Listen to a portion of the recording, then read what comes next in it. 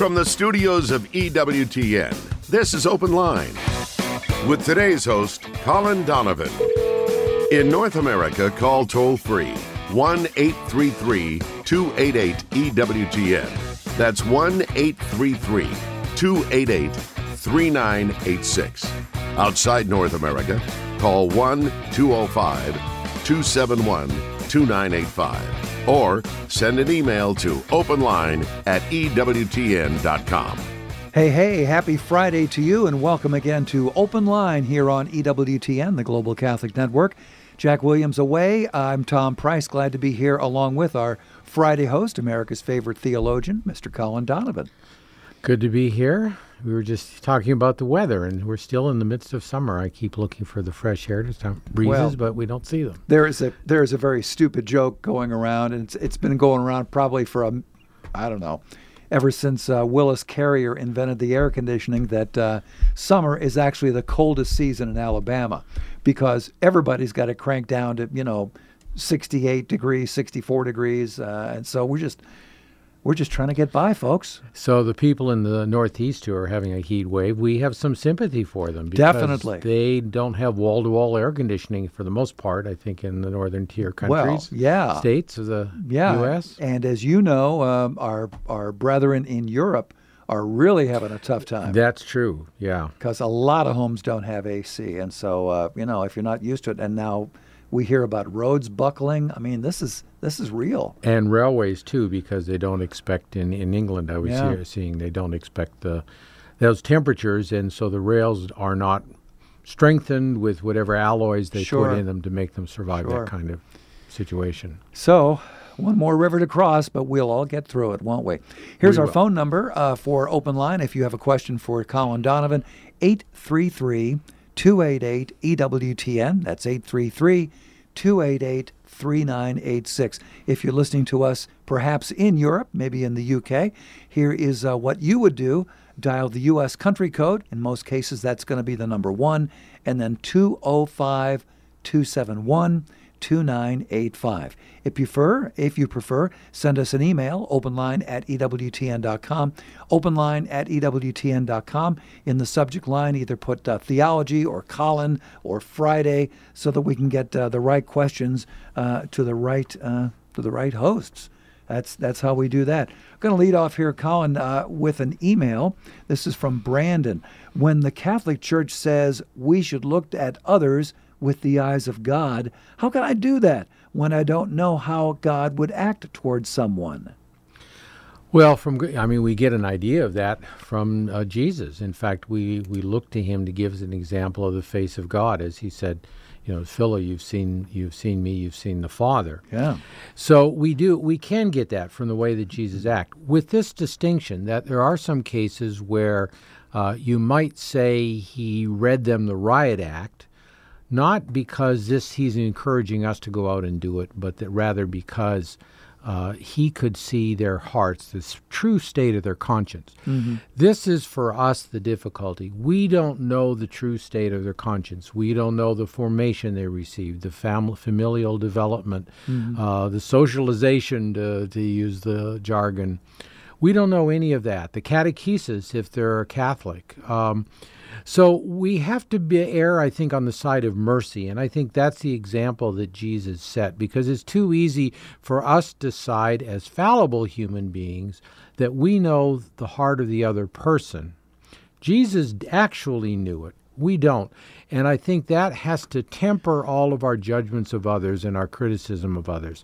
And be patient with them as God has been patient with mankind. Yeah. If you think about it, if you just went by, he's a sinner and he deserves divine retribution, we'd have lasted maybe not even that first generation of human being. But now we are many thousands of generations later, we're still here precisely because God, who knows the heart of every human being who has ever lived, shows mercy for them. Now there is a time of judgment, obviously, and there's a point at which he knows that they are intentionally seeking to sin and to not do what is right. But he will have his day. And so I think that's the difference there. We look and see how Jesus treated the average person, the average sinner. And if he treated some sinners more harshly than others, it's because he knew exactly what was in their hearts, and we never knew that. What better exemplar than Jesus? Not really. You know, the evangelicals had the "What Would Jesus Do" bracelets a number of Yes. years ago, which was a good example of a motto to live by. What would Jesus do in this situation? Sure was. Brandon, thanks so much for your email. Here's one now from Gus. Dear Colin, why do Catholics kneel and pray before images? Are they worshiping the images? Thanks and God bless, Gus. Right. Yeah, I mean, that's a common misunderstanding that our non-Catholic brethren have. The prohibition of images was related to the creating of visible things which symbolize the invisible God. We have in Christ, God himself has made us an image, an icon. St. Paul tells us he is the image of the invisible God, the firstborn of all creation. So in Christ, we have the idea of an image that represents, and in his case, is the real God. And it was entirely okay to bow down and worship Christ for that reason. When we pray before a statue or we kneel in the Mass, of course, we're kneeling before God because we believe that he's wholly, truly, really, truly, and substantially present in the Holy Eucharist. When we kneel before a statue and pray, we do it as we would do a pleading to another human being in a desperate situation. As you know, as people, if you want to, really show a person that you're deserve and desiring of their largesse, you might just get down on your knees, and plead and plead and plead to them. As the woman and the unjust judge in the parable that Jesus told. Yes. So that's what we're doing. With holy people whom we believe and know to be God through the charism of the Church, we ask them, we pray, and we plead with them to pray for us. And so the image represents them because, as I said, in Christ we know that there is a difference now in what images represent. In him, they represent the God who became man and took our very nature. And so before an image, as we might before the loved one, the photograph of a loved one who is distant or deceased, we might kiss it and speak to them as if they were present. It's a very human thing to do. So the prohibition of the second commandment is still, the first commandment is still there. But it applies knowing that context in which it was given and the different context that the Incarnation has created. And indeed, this debate was done in the early church, and the possibility of prayer to the saints and of images of Christ, the Blessed Mother, the apostles and the saints and so on, was affirmed by the church as not violating that commandment. Very good. Lines are open for you right now at 833-288-EWTN. They are filling up, but we've got one for you at 833-288-3986. Robert in Pennsylvania says, I'm a brand new convert. Can you please help me understand what I see to be 3 distinct ways to obtain forgiveness for sins? 1, simply asking for forgiveness in prayer. 2, the broad absolution during the penitential act in Mass. 3, the sacrament of penance in confession to a priest. Why all 3, and what's the difference? Okay. Well, let's start with which obviously Christ instituted, and that's the sacrament of penance. And so he said on that first night of Easter, he said, whose sins you shall forgive, they are forgiven. He created a positive precept, which means that bring your sins to the church, as he would later have in St. James. If you have your sick, bring them to the priest. So the priest is the instrument, the church is the instrument of Christ's ministry of healing. And the principal healing is spiritual and not physical. And even in the anointing of the sick, that's also the case there. So we are obeying Christ when we bring our sins to be absolved in the confessional. That's not the only way that the church recognizes that sin can be absolved. Even mortal sin can be absolved outside the confessional when we have a true sorrow for our sins, what the church calls perfect contrition. And that means that we are sorry because it's an offense of God. And when we commit a sin, we may not have access to confession. We can simply make that then with confidence that it will be forgiven. But we still have the precept of Christ to comply with, and so then we bring the matter of that sin to the church to be officially, and to hear those most consoling of words, I absolve you from your sins in the name of the Father, Son, and the Holy Spirit. This is the way that any Christian, in circumstances where they can't confess, either because they don't believe the confession is a true sacrament, as our non-Catholic friends don't, and if they make an act of true contrition, God will forgive them their sins. And so finally, even asking in prayer, we can do that as they can. And so those are the ways. Finally, the absolution in the Mass is for venial sin. It's not an absolution for mortal sin. Okay. And so it doesn't relieve us of the obligation to confess all grave sin to the church and receive the absolution which Christ established for grave sin. Thanks for your email, Robert. Lots more straight ahead on Open Line Friday. Stay with us. This is Open Line on the EWTN Global Catholic Radio Network. If you have a question, call 1-833-288-EWTN. That's 1-833-288-3986. Outside North America, call 1-205-271-2985. Or send us an email to openline@EWTN.com. Well, I don't have to tell you, it is Friday, and that means Colin Donovan is with us today here on Open Line. Our phone number, 833-288-EWTN. We do have two lines open, 833-288-3986. So how are you listening to us today? You might be listening on satellite radio or online, EWTN.com. Maybe you're listening on the app. A wonderful way to listen to EWTN is on an AM or FM Catholic radio station, which is a real important force in the local community. And a local radio station can do things, perhaps between programs, let you know what's going on in your diocese, in your parish, that you're just not going to get anywhere else. Now, if you don't have a Catholic radio station in your neck of the woods, you can find out how to start one right there where you live, powered by the truth of the Church and EWTN's dynamic radio programming like this show. Email our friend Steve at this address. Here it is, radio@EWTN.com, radio@EWTN.com. Steve will see your email. He'll get back with you and hopefully get the ball rolling right there where you live. If you're ready now, let's go to the phones at 833-288-EWTN. We begin with the very patient Jerry in Pennsylvania, listening on Sirius XM, channel 130. Happy Friday to you, Jerry. What's on your mind today, sir? Hi, good afternoon. Howdy. My question is, in part of Matthew's gospel, I'm going to paraphrase it because I don't remember it exactly. He talks about having a demon removed from your soul or a sin removed, and then the demon goes off and has nowhere to go and comes back and finds the house swept clean, and he brings 7 more. Mm-hmm. Is that interpreted as if we get rid of a habitual sin, we have to be concerned about it coming back with more dangerous sins? I think there's a certain implication of that. I don't think we need to be too literalistic. Obviously, in cases of possession, there you might have a literal example of that. But look at it from this point of view. And I think it's actually a very good question, Tom, for today, because it's the feast day of St. Mary Magdalene, Yes. out of whom 7 demons. And the question has, arose as to what those 7 demons were.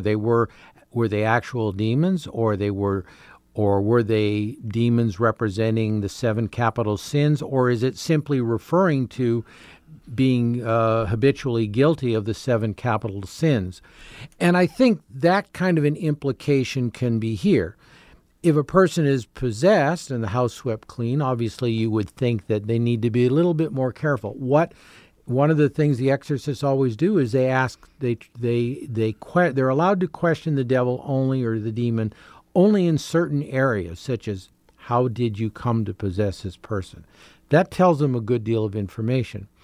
So by following certain paths in life, especially in the occult, but also through some of the grave sins, one can find oneself encountering and even being possessed by demons.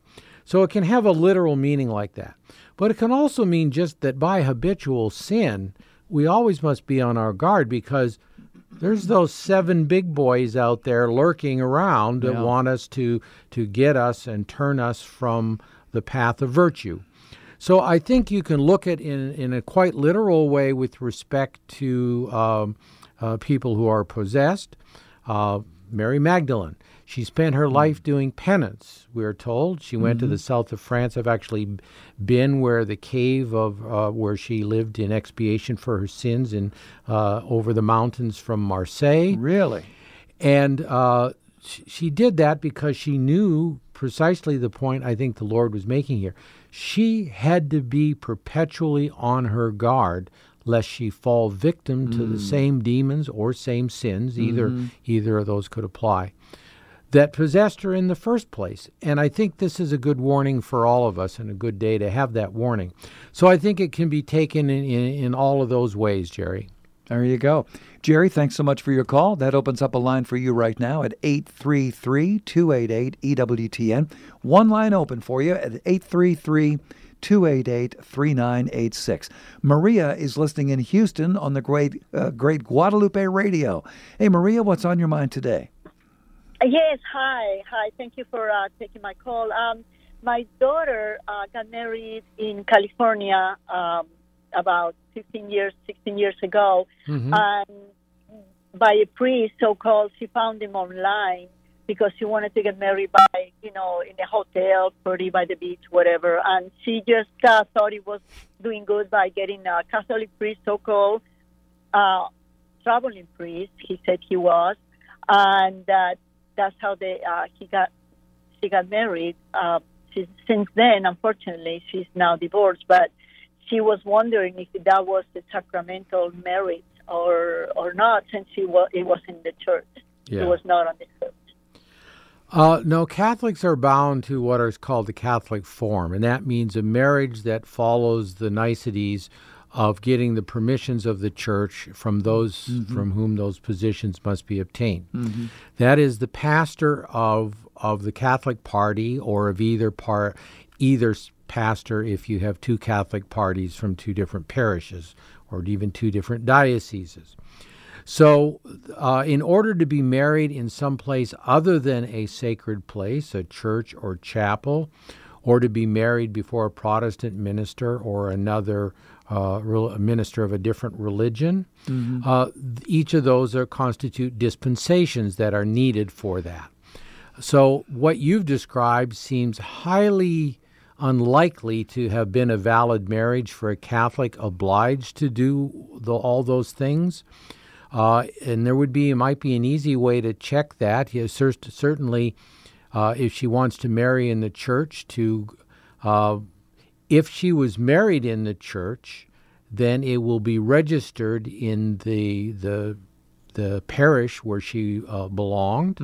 The dispensations will be registered there or at the diocese. And so that kind of information can be sought out. But I think the easiest thing is if she wishes to marry in the church in the future is to go to the tribunal of the diocese in which she lives, and they will do that investigation, and they will tell her whether she is free to marry or not. It sounds suspiciously like she probably is, but you would need to have that verified before being married in the church if she wished to do that in the future. Maria, thanks so much for your call. Hope that's helpful for you. Open Line Friday with Colin Donovan here on EWTN. One line open at 833-288-EWTN. That's 833-288-3986.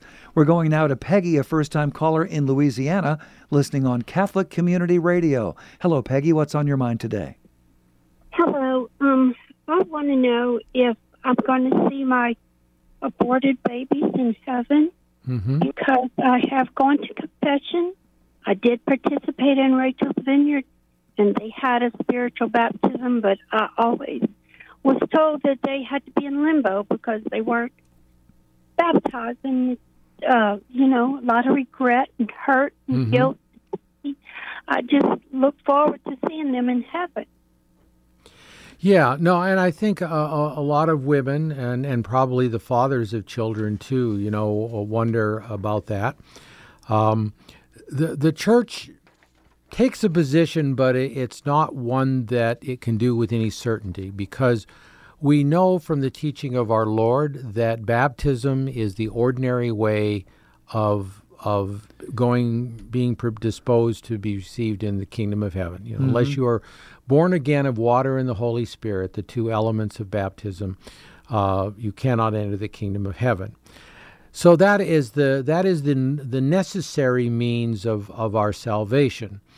Now, the church acknowledges that those are baptized by desire who, wanting to be baptized, die from sickness or even persecution before they can satisfy that desire, or by blood that on the pathway to being baptized they are martyred for the faith. Then that would be a way, baptism by blood. The idea of a limbo was invented as a theological solution to this problem that God doesn't send anyone to hell who is not personally guilty of grave sin. To commit grave sins, you must be of the age of reason, so, beginning at the age of 7 or so, and there'll be individual cases there. Children with mental development issues may not ever attain that, be throughout their life basically innocents in that respect. So clearly aborted children, babies that die in miscarriages and so on that aren't baptized, there's that open question. They're not guilty of sin that they're deserving of hell, but yet they've not satisfied the means that Christ established for getting into heaven. And so limbo is a place after the pattern of the limbo of the patriarchs, where Abraham and Isaac and Jacob and all the great patriarchs, kings and prophets and just people, men and women of the old law, went before Christ came and released them from that prison to take them up to heaven, including Joseph and St. John the Baptist and those who died during Christ's own lifetime on earth. And so it's a theological solution to this problem, but the ultimate solution is the hand of God. And the general view of the church today, the general approach is to confide them to the mercy of God, and we leave that in His hands. So I think that should give you hope, Peggy, that you might. And even if they're in a place of natural happiness, I think that the just would be able to see the people in that place, if such a place does exist. And we don't know the answer to that question. As I said, it's a theological solution to a difficult problem. So at least you know that they can't go to hell. I'm glad that you provided that you won't either for taking their life. But we leave to God and to His mercy the solution to whether they will be in heaven. But I think whether in heaven or a place of repose that is naturally happy, you would have the chance to see them. All right. Peggy, is that helpful for you? It's very helpful. I do ask them to pray for me, and of course I did ask them prayerfully for their forgiveness. Sure. And that's the perfect approach in that matter that can be encouraged of all women who finally decide that this was a terrible mistake that I made. And God is merciful to you, and God will be merciful to them. Of that we can be sure.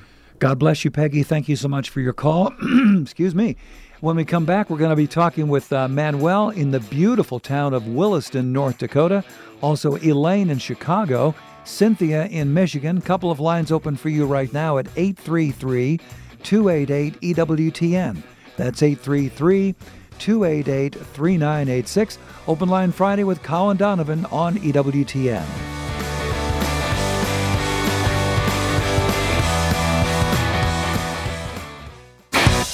This is Open Line on the EWTN Global Catholic Radio Network. Hey, glad you're with us for Open Line Friday with Colin Donovan here on EWTN. Looks like one line open right now at 833-288-EWTN. If you call right now, we can probably get you on today's program. 833 288-3986. And we'd like to say hello to everybody listening to us today on Clarkston Catholic Radio. That is KFUZ in Clarkston, Washington.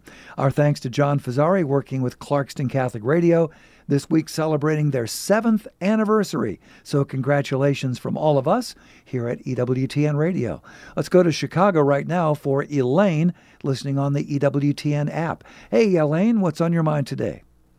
Hello, how you doing? Howdy. I was asking to find out, what do you say to a person when they say they're saved, no matter what they do? Mm-hmm. Good question. Well, if that was the case, wouldn't Judas be saved, for starters? Yeah. He went to the place that was prepared for him, but yet he was a disciple of the Lord, a close associate of the Lord. He benefited from all the other same opportunities of grace and privilege that all the apostles had. What about St. Paul, who worried that having preached to many, he himself might be lost? Was his concern to be lost illegitimate? What about the many remonstrations in Scripture to persevere in fear of the Lord? Is that really necessary if we're once saved, always saved? So the idea of once saved, always saved is actually a construction of the last several hundred years. Not really known in the church before that. I suppose unless you were a Pelagian who thought that you managed to save yourself and you didn't need much more beyond your own works to do that.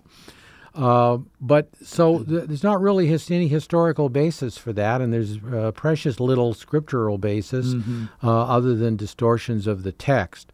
So it doesn't make sense, because it's one thing to have the virtue of hope.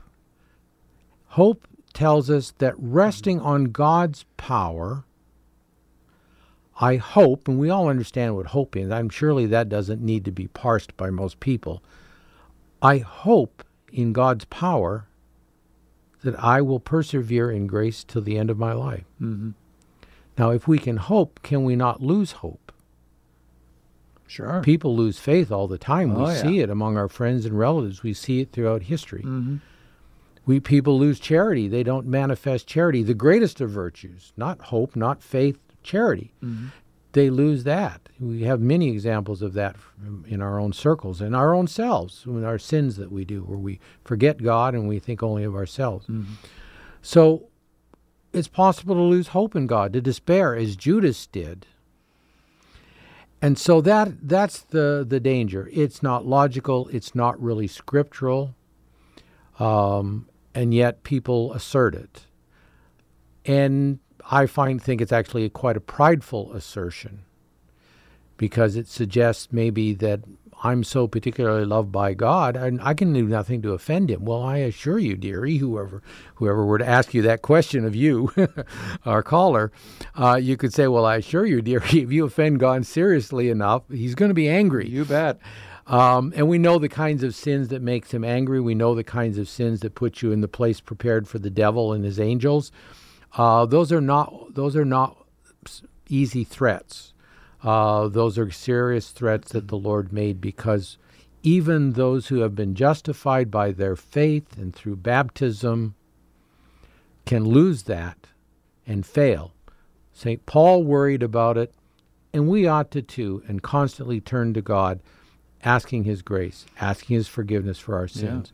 Yeah. And I think that's one of the great things about the Catholic Church is we have an orderly and almost systematic way of strengthening the virtues, of seeking forgiveness when we need it, of reminding ourselves of our need for forgiveness, whether it's in the Mass. We mentioned the absolution in the Mass, yes. in the Confiteor, the Kyrie, and so on.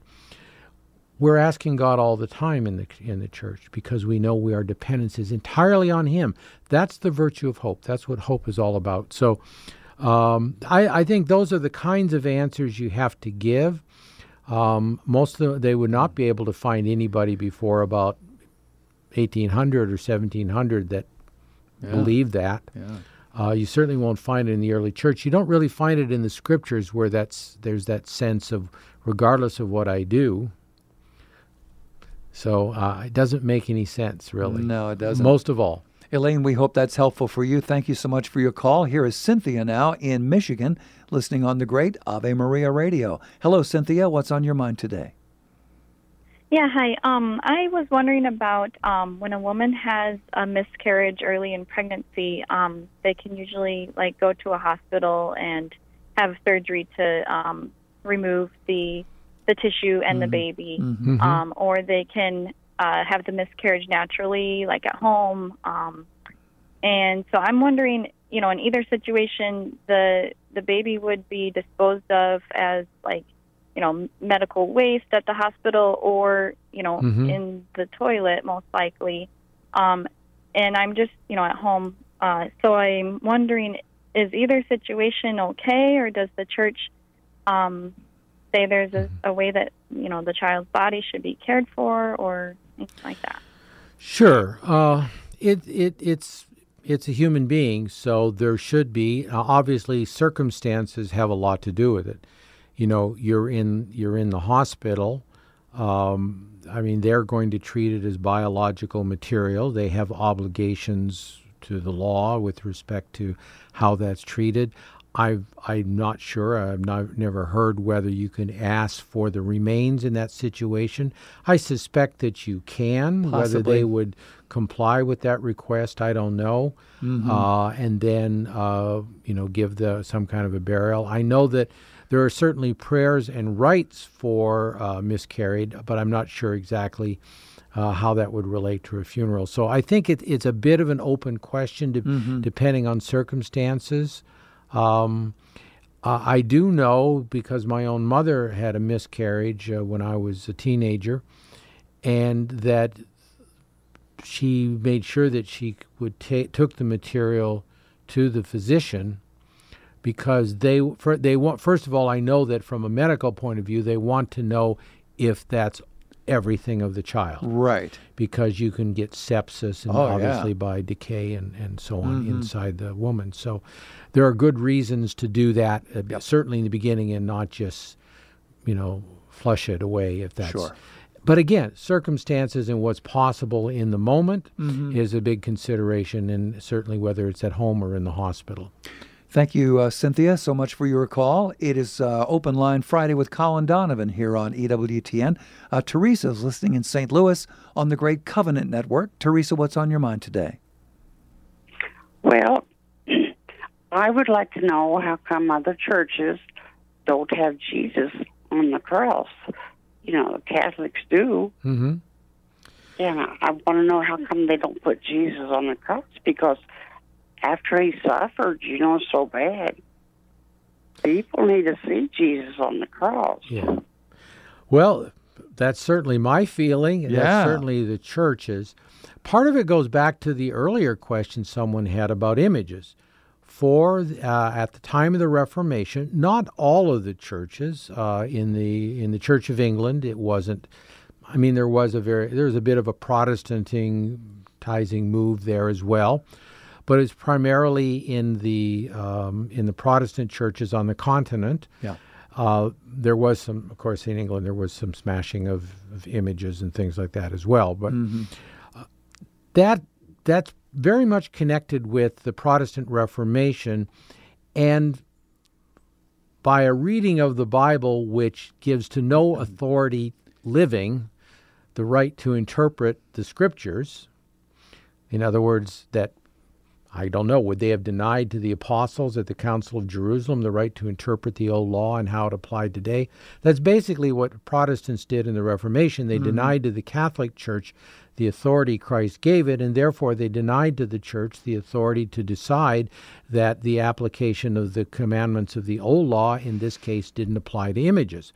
So in that sense, it was popular to destroy and smash images in the Protestant countries after the Reformation. So the crucifix would obviously be part of it.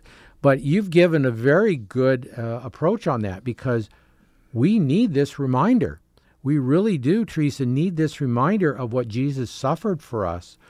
Now, the Spanish get very carried away. They have some very gory-looking crucifixes. Oh, yeah. Okay, I'm not Spanish, but my wife is. I'm not sure how she feels about those. I'll have to ask her. Do that.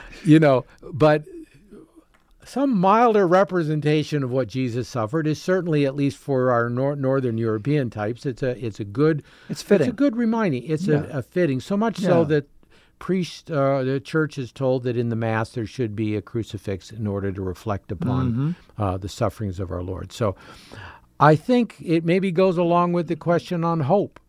If we're going to have hope in the power of God, that constant reminder of where that hope is in. It's not in us. Yep. Not in I'm saved and that's all one and done. It's not one and done.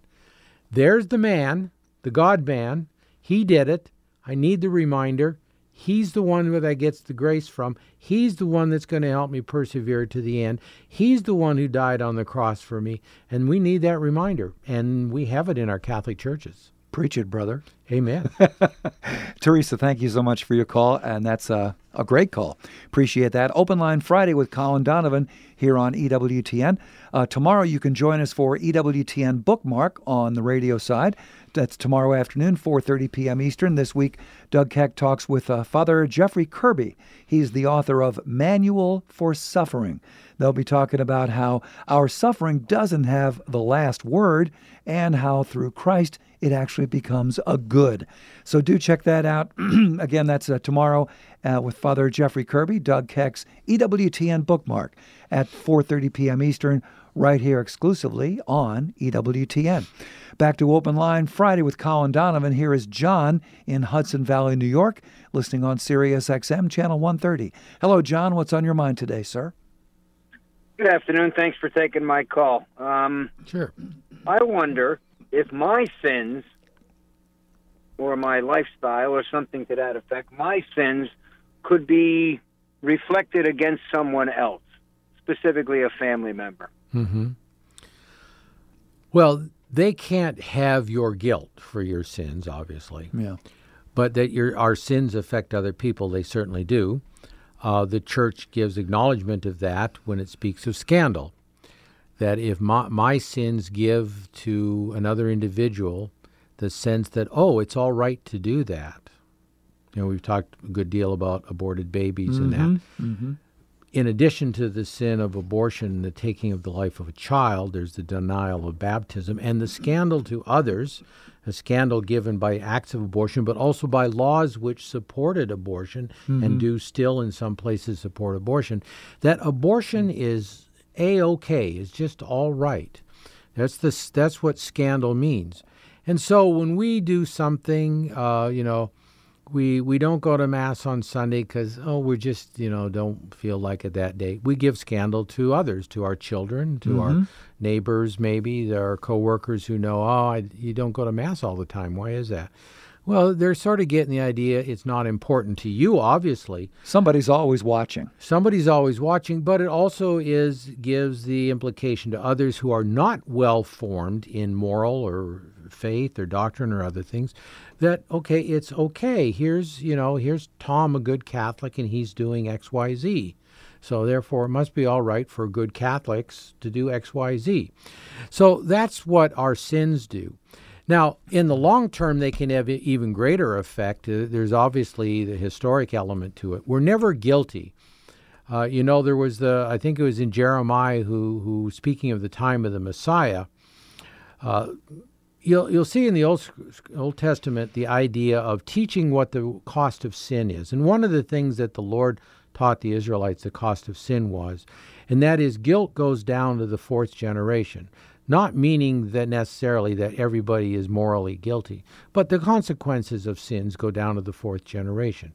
And to a certain extent, because of the ties between, the social ties between individuals, we share a collective guilt. Here in the United States, in democratic governments where we're electing our own leaders, we don't have kings to do it without asking our permission. We have elected leaders doing things with, theoretically, our permission. We're going to share in their sins.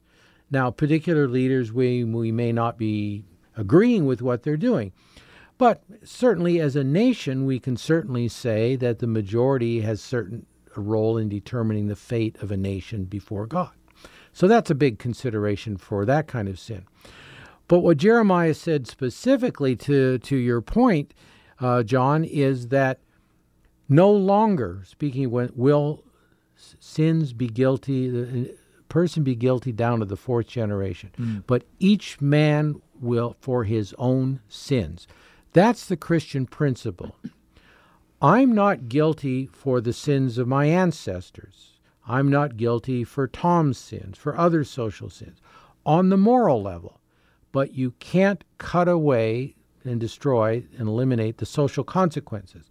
For example, in the United States, you can't say that there have not been any social consequences for slavery in our country. That doesn't mean that we're guilty in the modern times of slavery, or that we ought to be guilty, morally responsible for the slavery of previous generations, but we live with the consequences still. Mm-hmm.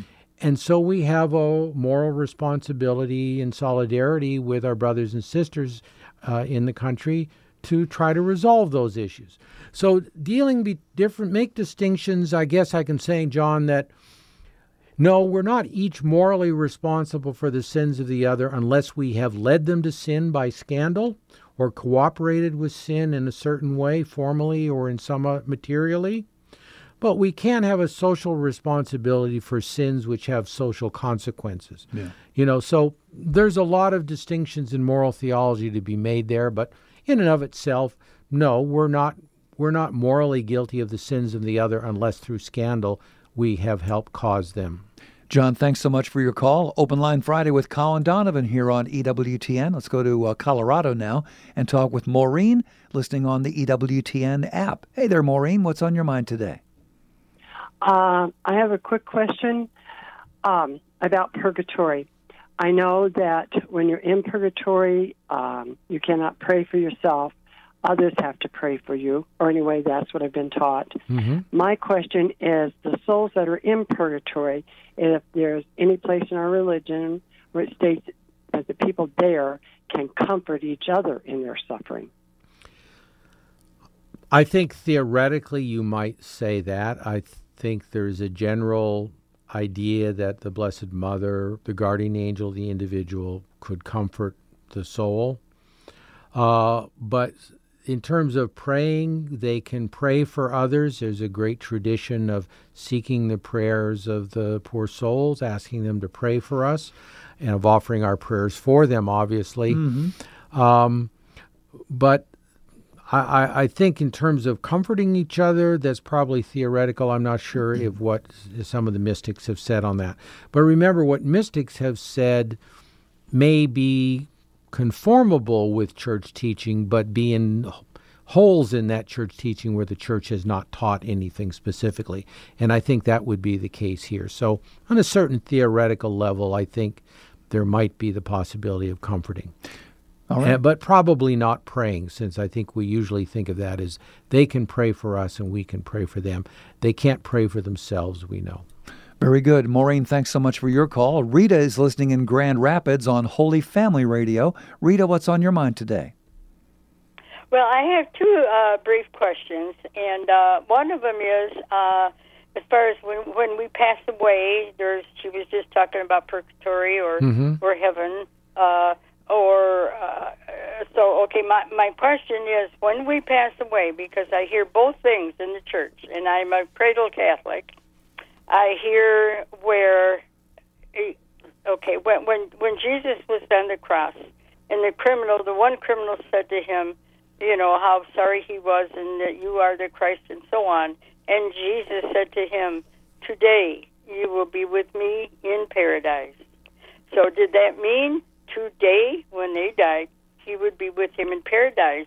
Or like we talk and we hear it at funerals and other places, sometimes in church, that you hear that, but also you hear that, at the end of the world, then we will either go to purgatory or to hell. So my thought is, and either way, it doesn't really matter to me. Mm-hmm. It's what Jesus wants. Yeah. But like the one you said, today you will be with me in paradise. Okay, and you also had another question?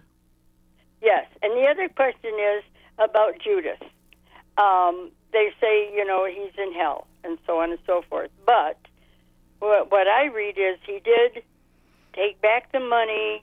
They wouldn't take it, and he threw it at him. To me, that would mean he felt sorry and wanted to be forgiven for his sins. And then it said he went out and hung himself. Yeah. All right. Yeah, on the first part, two different realities then and today. In Jesus' time, the paradise, what is meant by paradise in the Greek, would be referring to what is meant in the Gospel of Luke in Jesus' parable about Lazarus and the rich man as the bosom of Abraham. In other words, it's the limbo of the patriarchs, the limbo of the just, such as existed from the beginning of the world until Christ opened heaven at his ascension. So St. Joseph was there, John the Baptist was there, King David was there, all the just men and women of the Old Covenant, going back to Adam and Eve, were there. And then they weren't there when they left with Jesus, and he brought them in train as suggested by one of the Psalms. So that paradise is different from when a person dies today. Today, if a priest canonizes the person at the Mass, I would wince because that person needs prayer. We don't know who is in heaven. Even the popes, even John Paul II, now called St. John Paul II, and Paul VI, and John 23rd, all saints now, they had funeral masses offered for them that their sin, the temporal debt of their sins be paid. In other words, that in lieu of purgatory, that debt be paid. Mm-hmm. We should make that assumption of every Catholic who dies, of every Christian who dies. For the same reason, many Catholics, they pass a cemetery of whatever religion to say a prayer for the dead there. Because imagine all the poor Protestants who have nobody praying for them because they were once saved, always saved. The example. Yeah. Nobody pray for them except those poor, stupid Catholics driving by in cars and the 8-year-old kid saying, "Oh, Mommy, shouldn't we be saying, oh, yeah, we should be praying for the poor souls." So while we still, stupid Catholics, ought to still pray for our poor souls, even the poor souls, as well as our deceased relatives, even our beloved ones we considered saints in this life.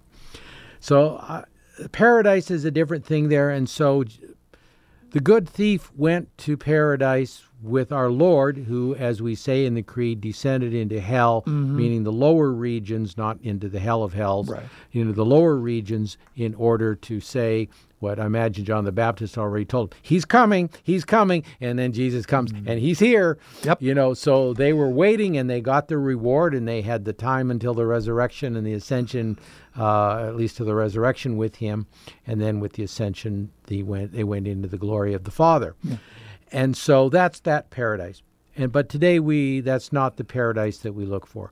And at the end of the world, when we die, if we are just, hopefully our relatives are still praying for us, but if we are just and we go right to heaven and we're no temporal debt to pay, then we will see God from that instant on. Or if we go to purgatory, we'll see God from when that debt has been paid on. And at the end of the world, we'll get our bodies back. And then we're told in the book of Revelation, the universe will be a paradise, a new heavens and a new earth. Yes. And it will the glory of man will share in the glory of the universe God created, and which fell at the fall of the angels and of Adam and Eve. Yeah. And so we can all look forward to that day. As for Judas being in hell, well, he hung himself, and he was clearly despaired of his salvation. The church does not reprobate him, although I can't see any basis for thinking that he isn't in hell. Doesn't look good. Doesn't look good. But the church, even today, a bad person dies. We don't say Hitler's in hell. We don't say Stalin's in hell. We don't say Mao Zedong is in hell. I'm pretty confident they all are, but who knows? In that last moment, they may have changed their Mao. Mao was baptized Catholic, I believe, or at least had been trained by Catholics. I think you're right. So we can hope for the best, but, realism tells us probably not very likely. Yeah. So, Rita, thank you so much for your call. We could not get to Dave in Columbus, Ohio. Dave, I apologize, but we just, flat ran out of time. As you can hear, the music is playing. However, we will try to get to your question one day next week, so please keep listening to Open Line.